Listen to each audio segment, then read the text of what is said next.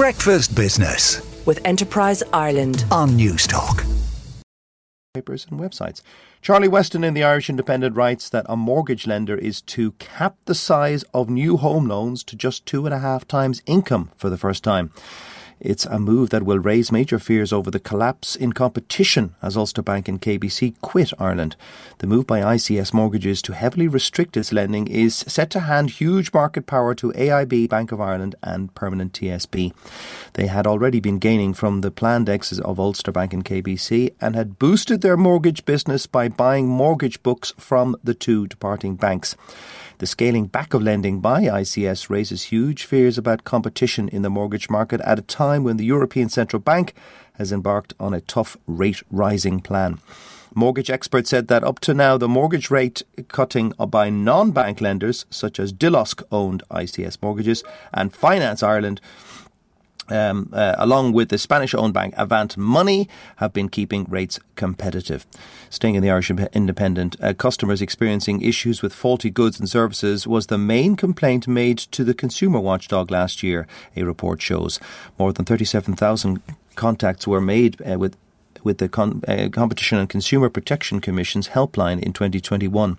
Just over 5,800 people got in touch regarding faulty goods and services, with some of the common issues relating to items of high value, such as cars. COVID-19 restrictions brought contract cancellations to the forefront in 2020, with people having to postpone weddings and other events. But there was a huge drop-off in this trend last year, with just over 2,300 people getting in touch about contracts compared with over 6,000 the previous year. Daniel McConnell and Pádraig Hoare in the Irish Examiner writes that Ireland's 2 million homes and small businesses are to be asked to avoid peak time use of electricity in order to avoid blackouts this winter.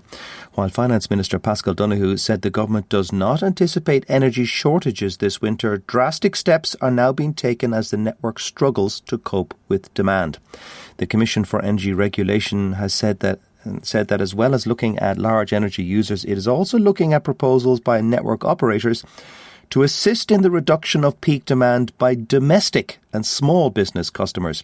The country had 13 system alerts on the power grid in the last 2 years, the same number as the entire preceding decade, as a perfect storm of factors is straining the system. And the London Times writes that the global oil supply in July beat pre-pandemic highs, buoyed by higher output from Russia than the industry had expected, the International Energy Agency said. The exports from Russia fell by 115,000 barrels a day in July to 7.4 million barrels, a daily decline of only 600,000 from the start of the year, despite tough Western sanctions. Russian oil export revenues were down $2 billion last month to $19 billion, mostly because of oil prices.